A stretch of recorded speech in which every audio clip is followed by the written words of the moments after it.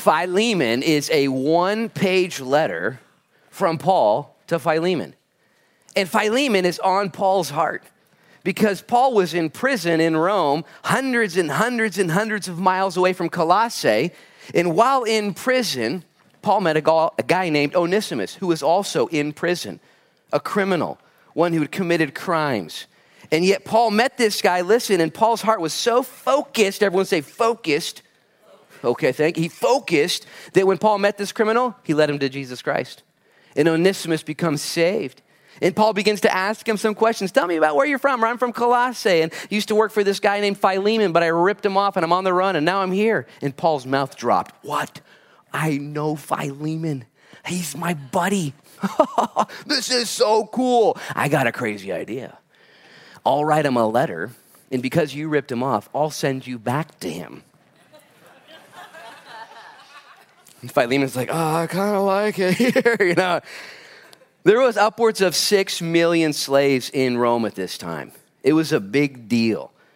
To be a slave, there was all kinds of rules against you, provisions for you. One of which, though, if you ran away from your slave owner, they could kill you if they want.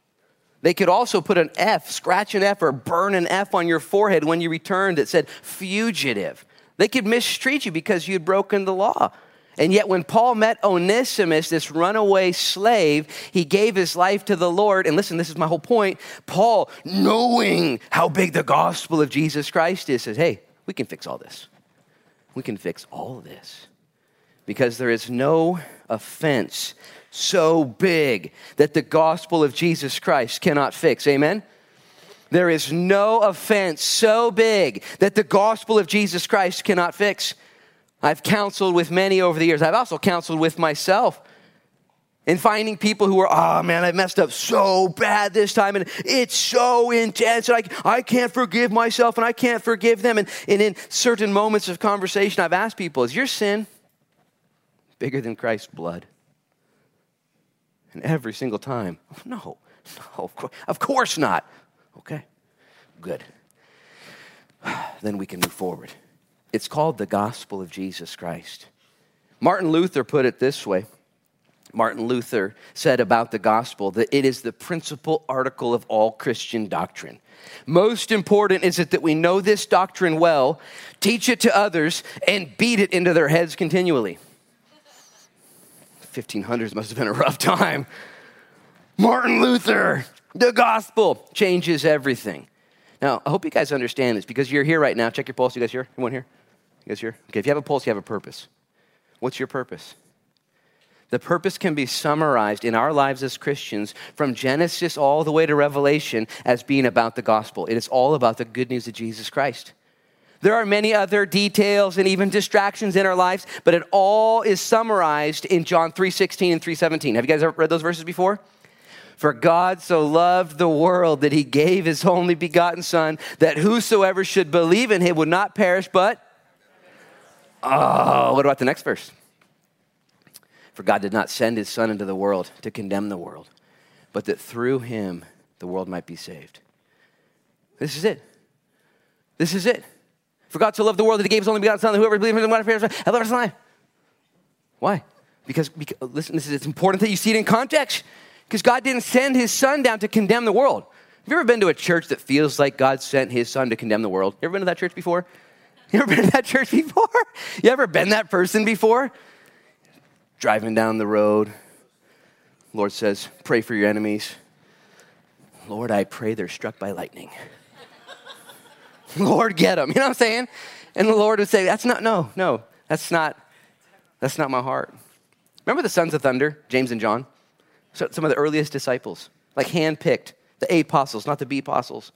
And with Jesus, they literally wanted to kill people that were getting in the way. And Jesus said, I'm going to change your guys' names from Peter and John to sons of thunder. Now here's the good news.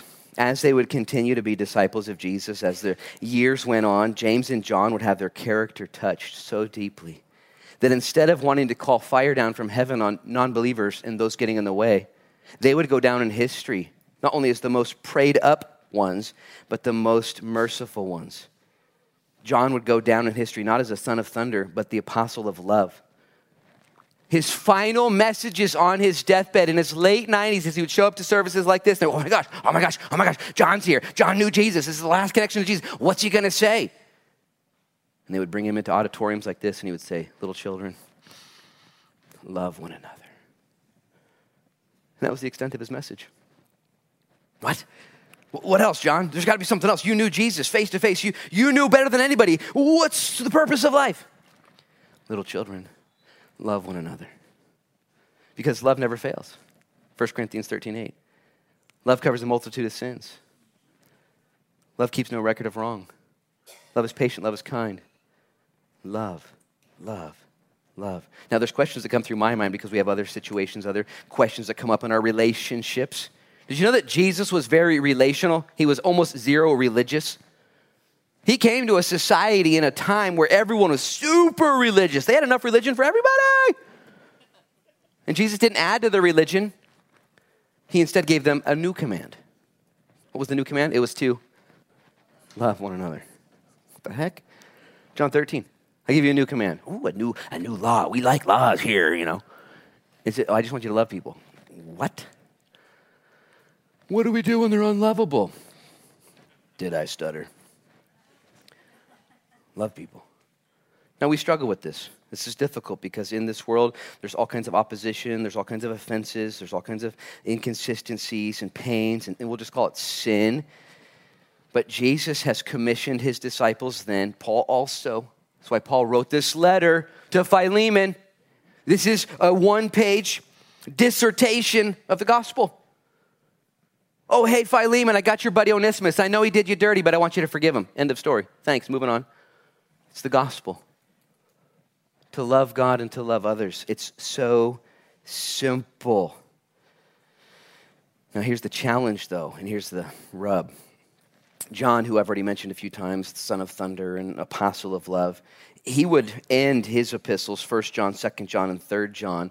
And in 1 John, he would say this in chapter 4, verses 20 and 21. He would say, if someone says, I love God, and hates his brother, he's a, whoa. For he who does not love his brother whom he has seen, how can he love God whom he has not seen? And this commandment we have from him that he who loves God must love his brother also. Stop right there, eyes up here. I'm trying to have a setup for each and every one of us so we understand our focus and purpose moving forward today. What's the whole purpose? What's the whole focus? It truly is as simple as loving God and loving others. Because God so loved the world that he gave his only begotten son. And he didn't send his son to condemn the world, but that through the world he might save them. That's what he wants to do. That through Jesus we are saved and reconciled. This takes, I was going to say years and years and months. This takes a whole lifetime to learn, does it not? We forget. Okay, Lord, I'm going to love them, but not super good. Oh, man. Did you know that this is the reason you're alive right now? That the people around you, the people around me, were put there for you to love them in Jesus' name. It's the only reason. You ever missed out on what the purpose of life is? You ever totally missed it? Yesterday I was at the Oregon Ducks game. Go Ducks. And I was sitting next to this guy, and he was just a little bit too chippy for me. Which is saying a lot, because I'm pretty chippy, you know. And he wanted to talk, and I didn't want to talk. You ever been somewhere you just don't want to talk to this guy? I just want to talk to him. And I confessed that because I felt that he was open enough. He didn't know who I was, and he was just, and blah, blah, blah. And I felt that the Lord, at the end of it, I felt that the Lord had him there on purpose. Because of what I know, which is not just go Ducks, which is John 3:16. And I didn't capitalize on the moment, I'm going to be honest. I just stayed in my lane, didn't engage, wasn't super, and I believe I missed it. I believe I missed an opportunity. You ever missed an opportunity?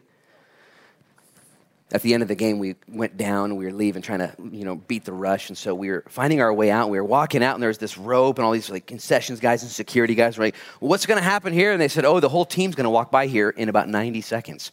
And we said, we'll just stand right here. This seems like a pretty good spot to be. And a few minutes later, all of a sudden, this entourage of people came walking down, and people started yelling names, and it wasn't the team. And I looked up, and I saw Phil Knight.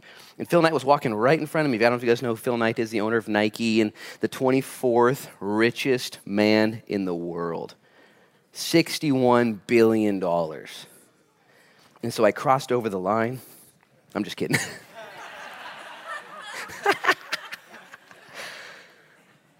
So I pulled my phone out and took a video as he walked by. Where's that Phil Knight? You know. Phil Knight's 84 years old. He had all these people. And as he walked by and as I was considering his life, his legacy, he's a philanthropist, he's a donor, he's gifted. And I don't know him. Maybe if you do know him, give him my number. But I don't know him. It's a joke, guys. Come on.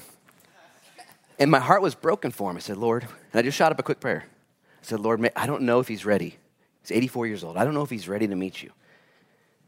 Because the transfer rate of $61 billion from earth to heaven is not good. I mean, none of it goes. You know what I'm saying? None of it goes. And I don't know. I was like, Lord, don't let him miss it. And yet here I was. I'm only worth $2 billion. And I sat and I missed it in that moment with my friend who I didn't even know his name. And yet I want to grow. And I want to redeem each and every moment. And we do so by studying God's word. Wow. Paul, you're really that invested in the gospel of Jesus that while you're incarcerated in Rome, you're not just writing big epistles, but you're writing little small emails to Philemon, and you're discipling Onesimus. Did you know that if every single Christian, every single one of us just had a heart to love the people that are right there in front of us unconditionally, in Jesus' name, knowing that God did not come to condemn them. That's what Jesus said. I don't want to condemn anyone. Now we know that there will be a judgment day. There will be a reckoning. There will be a separating of the sheep and the goats, believers and non-believers, okay? It's above your pay grade. It's not your job, not your responsibility. Jesus has taken that to himself. And he has given to us the mandate of preaching the gospel of Jesus Christ, to love others. And God's going to give us opportunities. And I pray that we wouldn't miss it. I don't know if Phil Knight has missed it. I don't know. I can only speculate in my own small judgment that there may be a distraction in his life where he doesn't quite know what the purpose and focus of life is, eternally speaking. And as we look at the scriptures, we know that the gospel is the principal article of all doctrines. Now, let me again help you to understand what I'm trying to say if it's not making any sense. God will put in front of each and every one of you for the rest of your life people that he wants you to love on purpose. Sometimes they'll be lovable. Isn't that awesome? Puppies and strangers. And then there's other people that are harder to love, people that get under your skin, challenges. Did you know that God will on purpose put those people in front of you as well?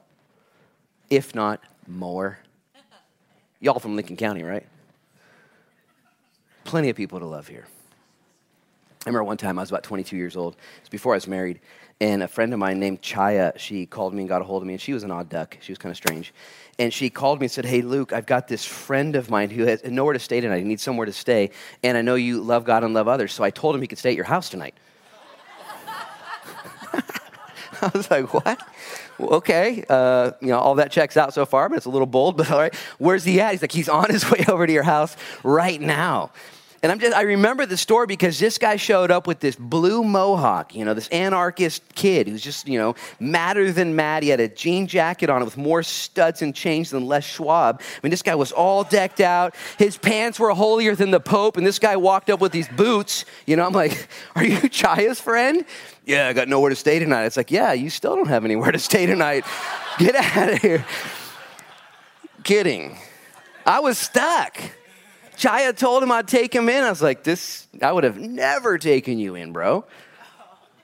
But she said I would, so I have to. And I just remember that because it was a challenge. But she went out on a limb. She said, well, I know my friend. He's a pastor. He's a leader. He loves God. And you need love. Now, I never followed, but he stayed one night. He left the next day. I don't know his name. I was thinking about him this morning. He probably remembers that night too, just like I do. That somebody opened up their house hospitably to him, invited him in. And God's going to put people in front of us to love in Jesus' name. What if we did this? What if we just said, yeah, that's what the focus is all about? I mean, how many people cross your path every single day? So many people, so many opportunities. I believe that there's a pull in each one of our hearts to be successful.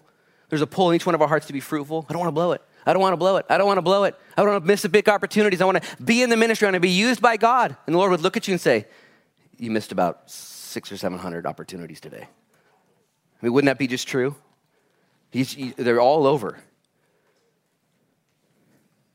And it just takes is that true, Lord?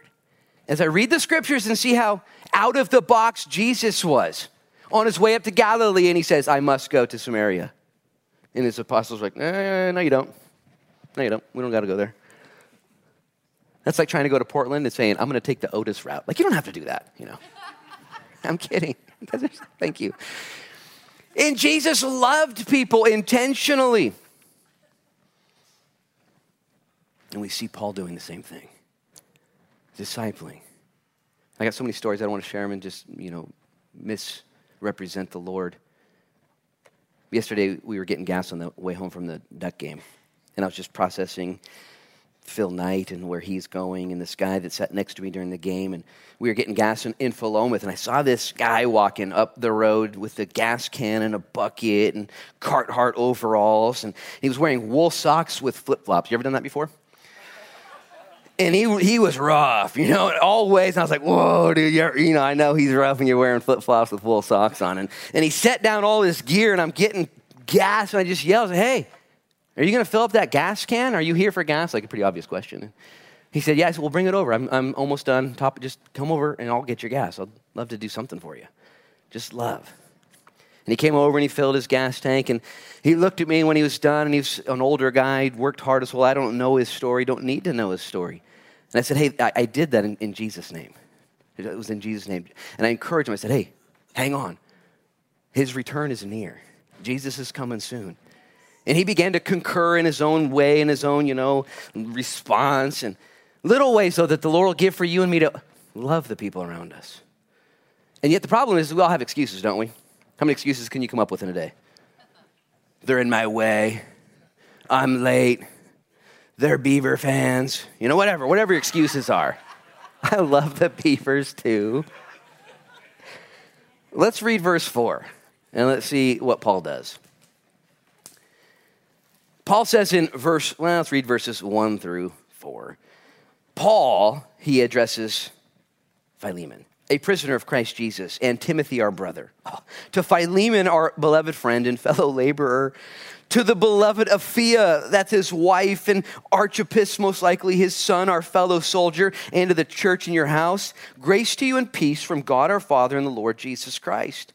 I thank my God, making mention of you always in my prayers, hearing of your love and faith which you have toward the Lord Jesus, listen, and toward all the saints, that the sharing, here's this prayer, of your faith may become effective by the acknowledgement of every good thing which is in you in Christ Jesus.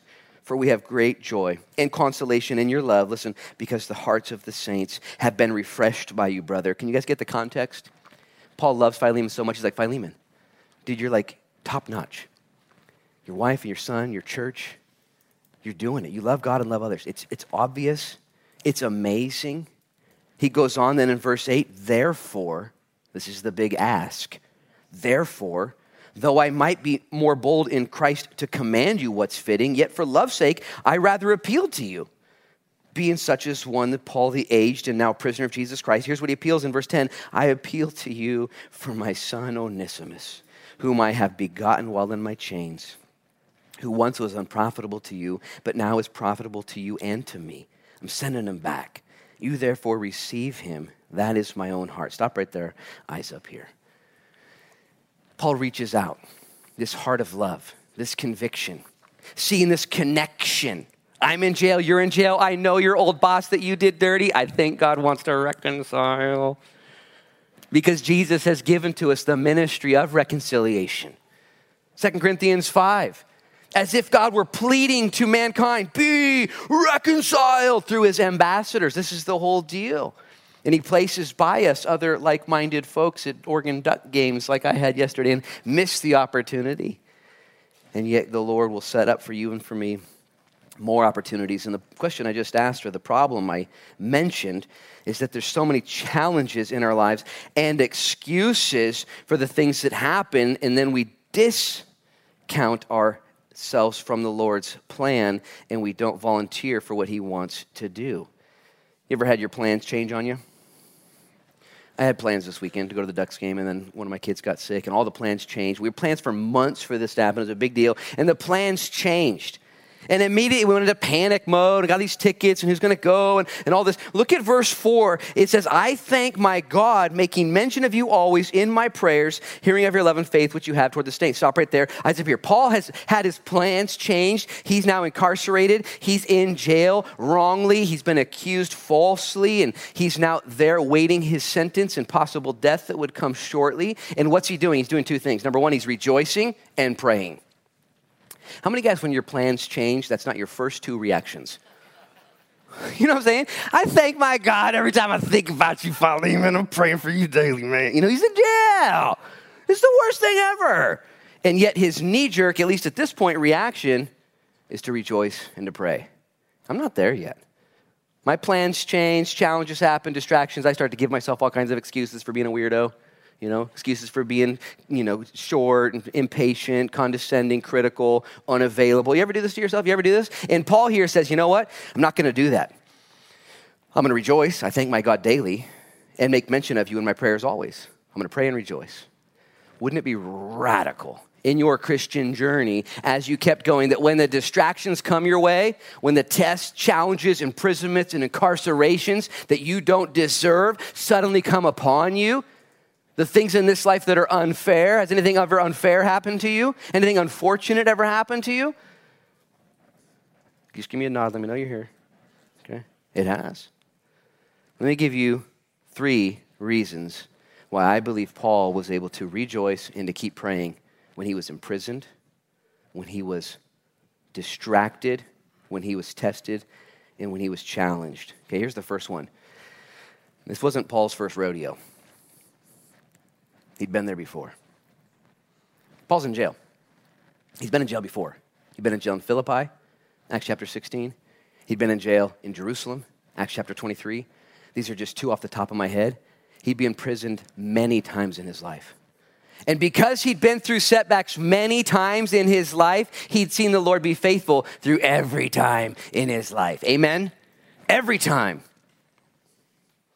And so what does Paul do when he's in prison again? I'm going to rejoice. And I'm going to pray. Paul did this in Acts chapter 16. He was there with Silas. I've referenced it so many times in my teaching. And as he's there wrongly imprisoned, he'd been beaten, been sentenced, all these things that had happened that he didn't deserve. He said, hey, Silas, let's pray. And as he began to pray, the chains broke and the doors opened and the light came in and salvation broke out. That's what happened. Remember in Acts 23, he's getting beaten by his countrymen and nobody likes him and Peter has abandoned him and all these things are against him. And in Acts 23, it's one of my favorite portions of Scripture. Read it later. Red letters. Jesus shows up to his jail cell in the middle of the night. Paul, you're doing so good, bro. And if I were Paul, I'd be like, what channel are you watching? You think this is good? I got blood coming out of my face. Nobody's mad, And then Jesus gave him a promise. He said, you're going to testify the same testimony in Rome. You're going to do the same thing. Now, Paul's in Jerusalem.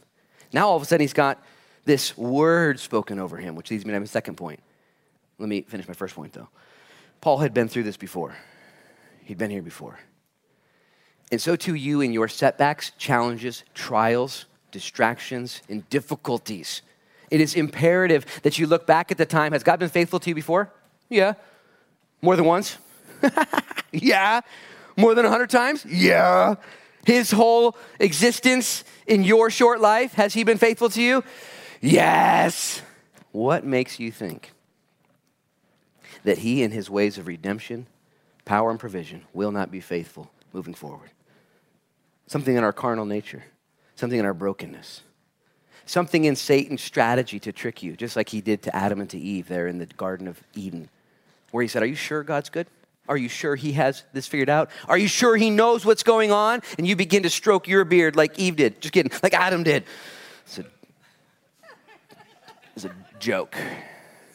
It's funny too. and you begin to question, I wonder if the Lord sees what's going on.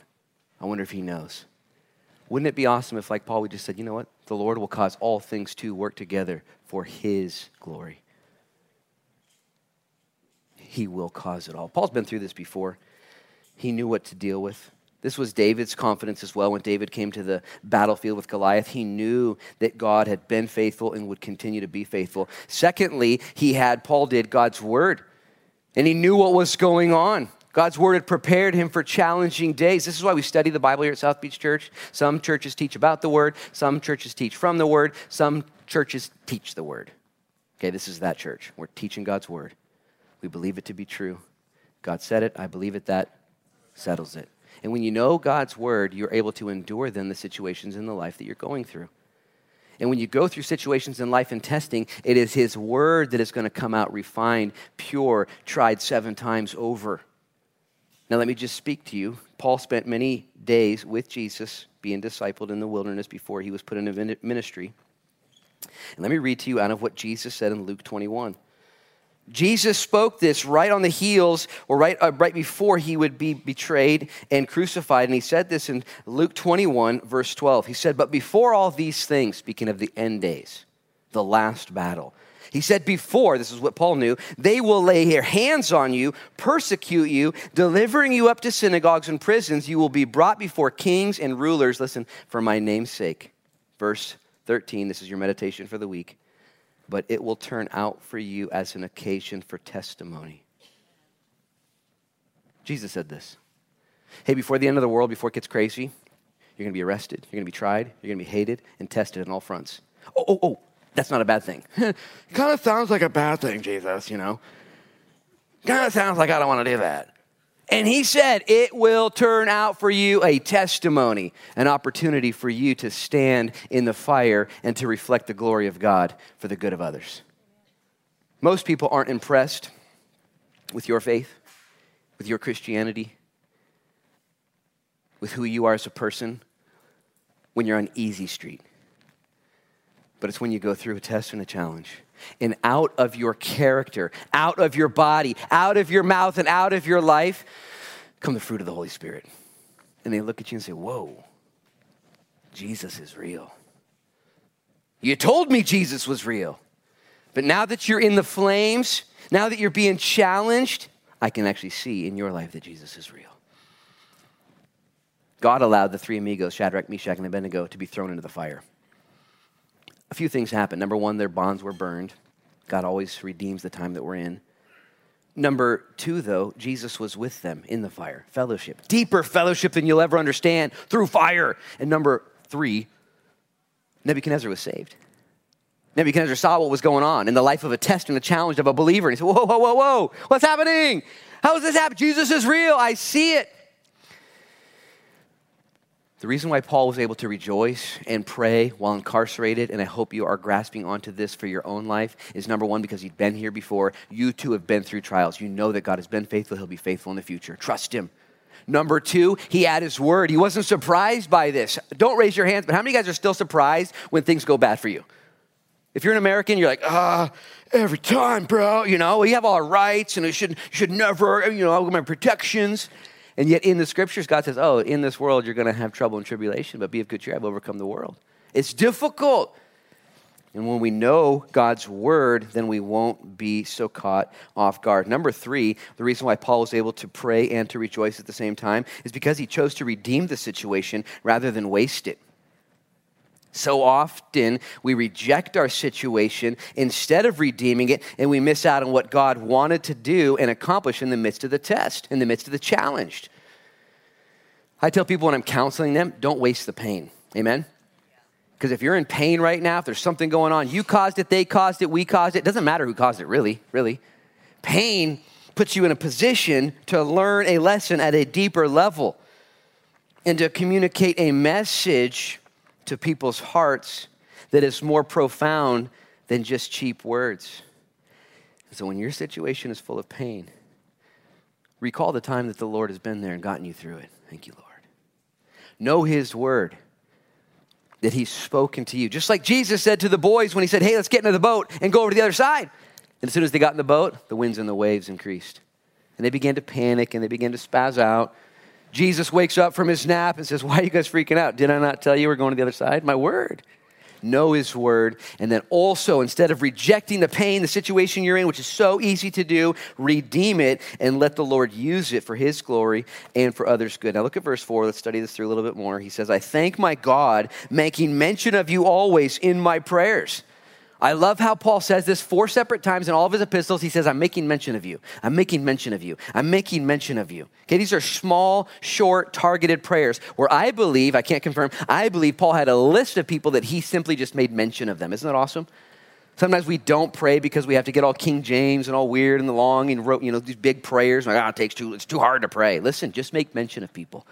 And as the Lord brings people to your mind throughout the day, just make mention of them before the throne. Lord, I pray for that person right now. Would you bless them? Would you intercede for them? Prayer is such an interesting thing, isn't it? Such a mystery. Sometimes we think prayer has to happen in a closet, which it should. Sometimes prayer has to happen in a quiet place, which it should. And sometimes prayer has to happen with other people, which it should. But prayer happens in so many ways, and it's simply talking to God on behalf of people. I've taught you guys this before. Prayer is always answered. You ever prayed before and your prayers aren't answered, so you stop praying? Your prayers got answered. You just didn't like the answer. The answer to prayers are always one of 3. Yes, woo, no, woo, or not yet. And we pray, Lord, let this happen. And yes, sometimes it does. And no, sometimes it doesn't. And not now sometimes is the answer as well. Prayer always, though, will change one thing for sure. You. It might not change your circumstance. Have you prayed for somebody and they're like exactly the same the very next minute? All the wives are like, yeah. You know what I'm saying? Keep praying. Keep praying. Keep praying. Paul says, I thank my God, making mention of you always in my prayers. Look at verse 5. Hearing of your love and faith, which you have toward the Lord and Jesus, the Lord Jesus, and toward all the saints. He says to Philemon, I am so grateful for you that I'm praying for you. Let me just point out the obvious. Philemon's doing great. His slave had run away. He'd been done dirty. He's got a challenge now in his future. But by and large, Philemon is leading a successful life. Amen?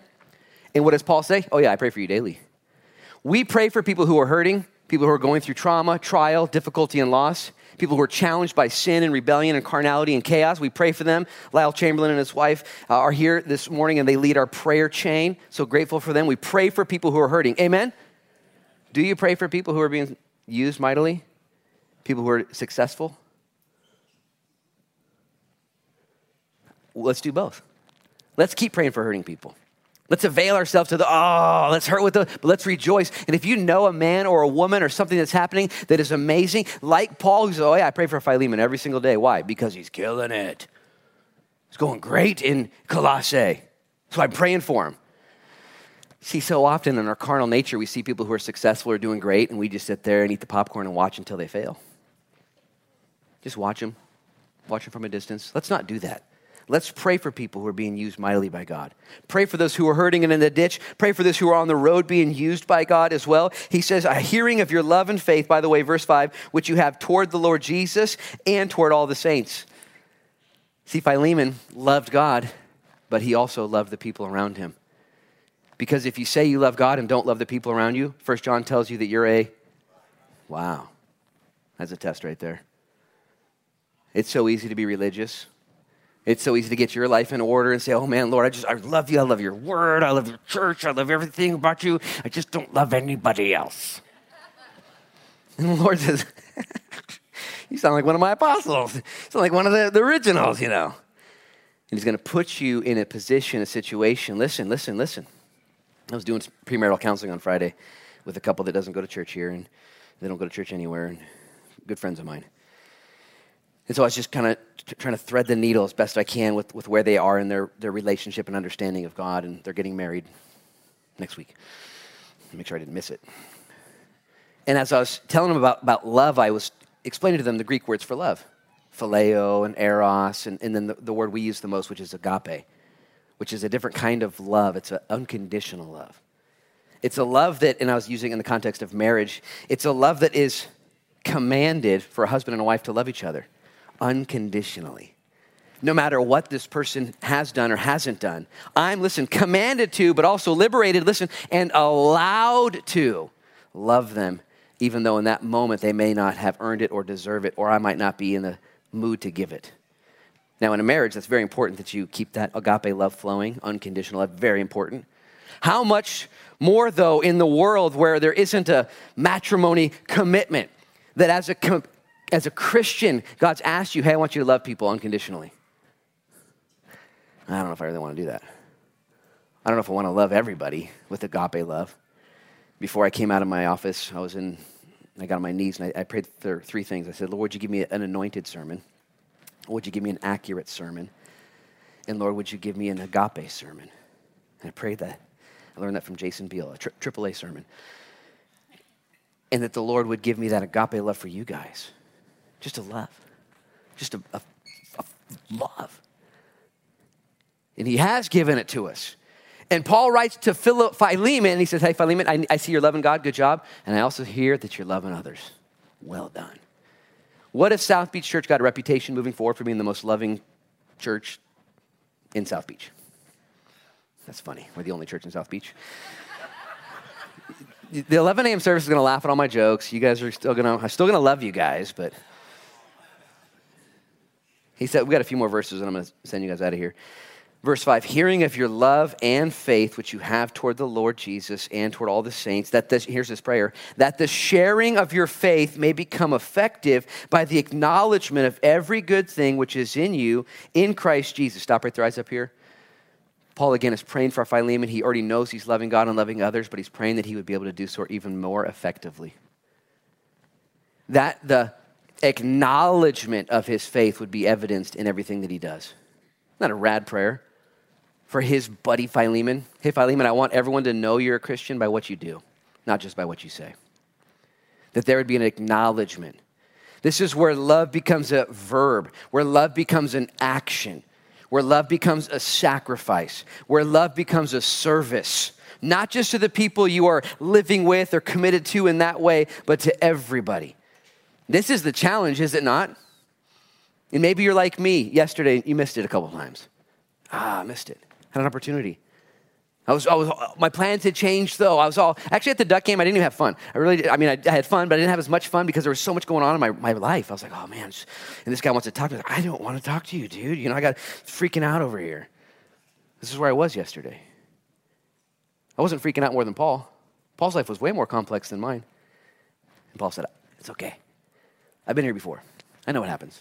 I know God's word. He said it would actually be this way. And I'm going to redeem the time, not reject it. Teachable moment for me. Teachable moment for all of us. Look at the last verse of the day. He says, for we have great joy and consolation in your love because the hearts of the saints have been refreshed by you, brother. Such a rad verse in verse 7. Now, all of this is a setup for the big ask. All verses 1 through 7, Paul's saying, Philemon, you're killing it. I can't believe it. I love it. You're the real deal, man. You're in it to win it. However, here's your next test. I want you to love and forgive and serve another person. Do you know that this is what God's going to set you up to do this week? If you're a Christian here, if you've been forgiven, you've been loved, you've been served, you've been faithful, good job. All right, good job. And yet the Lord says, got a pulse, there's more for you to do. God will show you who to love. Don't grow weary in well-doing. The enemy wants you to grow weary. He wants you to get distracted. He wants you to get exhausted. He wants you to believe the hype. I like what he says in verse 7. I'm going to read it to you one more time and tell one story and end. He said, for we have great joy and consolation in your love because the hearts of the saints have been refreshed by your brother. He's in jail. Paul hears all this stuff. He's heard the report from the guy that came to Colossae. I can't remember. Epaphroditus. Epaphras came, gave him the message, told him what's going on. He's like, are you serious? Philemon is just loving everybody? That's so cool. I heard of all of your love. You're having a great impact there in Colossae. Keep doing it. On Monday, I went to the courthouse here in Lincoln County. There was an arraignment for an individual who'd been arrested the day before here at church. And he was arrested last Sunday, and we had a little thing happen here at the church, and our security team handled it. And as he was arrested, they called me on Monday and said, he's going to be arraigned now, and would you like to be here? I said, yeah, I'd like to be a part of that. And as I walked into the courthouse, I don't know how to explain this, and I even hesitate to do so, not in regards to the arraignment whatsoever. But as I walked into the courthouse, I was met by a couple people in the DA's office through the glass window, and they began to say, Pastor Luke, it's been so long since we've seen you in the DA's office. That's a good thing. And they were so excited. I didn't really expect that. I was kind of like, I'd been in Albany that day earlier. I've already been flying around. It was 1 o'clock. And they were so happy to see me first floor, just big smiles and laughter. And it's like, hey. And I don't even know their names. Hey, I went to the second floor and I was rounding the stairs. Somebody saw me. Hey, are you Pastor Luke? I was like, I don't know. Am I? And he was excited, and another person went down the stairs, and she stopped and said, are you? And she was excited, and 4 people on the second floor were excited to see me. I didn't even know who they were. I was like, oh, this is crazy, And when I got to the 3rd floor, finally, I walked in the judge's room, big smiles, and nobody's smiling in the courtroom, but there was big smiles, and the Lord spoke to me. He said, Luke, your church is having an impact in your town. Don't believe the bad news. Don't believe the hype. I hear of the good things that are happening. And the Lord began to just encourage my soul. Luke, don't think that what has been going on there at South Beach Church and in your own life has fallen on deaf ears. There are people, there's things, and there's challenges. Here's the Apostle Paul who's facing charges, incarceration, charges against him, just like our Savior who faced charges against him that were false, inflammatory. And yet the first thing out of Jesus Christ's mouth in that time of opposition and persecution was, Father, forgive them. They don't know what they're doing. And he bled and he loved and he served. In all of the noise and all the distractions, we live in such a cancel culture right now where if anybody comes against me or unfriends me or doesn't like me, well, I'll tell you something about something. And the Lord says, no, let's love people. Let's love people. Your love, your service, your care, it's refreshed me in jail, Paul would say. Be encouraged, my friends. Don't grow weary in well-doing. Let's keep loving people. Let's keep serving people. Let's keep learning from our mistakes that happen every single day and say, oh, Lord, did you see that? Because I don't know if you saw that. Lord, would you grace us with another opportunity? I'm going to ask you guys to bow your heads and close your eyes, and we're going to pray. Father, in Jesus' name now, we thank you for your great grace. Lord, your great grace is evidenced in this very moment that we're alive. I'll be the first to acknowledge I can't believe I'm talking right now. Your grace in my life, and I thank you for that. And I thank you, Lord, that you have convinced us of your greatness. You've opened up our eyes. We see you as you are. And you've not left us alone, but instead you've joined with us through your Holy Spirit. And you've not left us, Lord, as orphans, but you've put us in the family of God. And you've not left us as lost, but you've put us on the mission of God. In a world that is chaotic, Lord, walking in the triumph of Jesus. And I pray in your name, Lord, that you would guide and direct us, that you would anoint South Beach Church, Lord. In the midst of our trials, in the midst of our difficulties and setbacks, like Paul, we would continue to rejoice and pray because we've been here before and you've been faithful. We know your word and we want you to redeem our situation. If you're here this morning and you need the Lord to take you right where you're at, maybe you're a Christian, maybe you're a non-Christian who needs to become a Christian today, but right now you need the Lord to move in your life in one way or another, and you want to change. You want to surrender your life yet again and say, Lord, take me right now. I need you. Would you just raise up your hand right now and say, yes, Lord, take me right where I'm at. I need you in my marriage. I need you in my singleness. I need you in my misery. I need you in my ministry. Whatever the case is, maybe you've just recently gotten bad news and you need the Lord and you say, yes, Lord, I surrender to you. Help me, Jesus. Maybe you're here this morning and you don't even know the Lord yet as your personal Savior and you need him as your Savior. Would you raise up your hand in Jesus' name and give your life to him? Father, we thank you for the work you've done. My hand is up to Jesus. Forgive me of my sins. Lord, make me more available to you in all the ways, Lord, that you have predetermined to use our lives. I surrender to you. Use us. Fill us with your Holy Spirit. Fill us with your love. Fill us with a hunger and a desire, Lord, to live for you, for your glory, and for others' good. And may you use us, Lord, in spite of ourselves. We open up our lives to you again, Lord, for your glory. Would you lead us? We thank you, God, for all you've done. We believe that the best is yet to come. Make us men and women of integrity, men and women of your word, men and women of love. Protect us from all things, we ask. In Jesus' name we pray. And everybody said, amen and amen. The gospel. Let's walk in it this week. Let's love the people that God brings to us. unconditionally for his glory, and they're good. Hey, I love you guys. God bless you. You're dismissed. The 11 a.m. is coming in. We went late today, and we only got through like 4 verses. Don't tell the 11. They're going to get mad. Guys, don't forget our ladies, Wednesday, 10 a.m., Bible study here. Be here. Youth group begins this week on Wednesdays as well. Celebrate Recovery. Other than that, you're dismissed.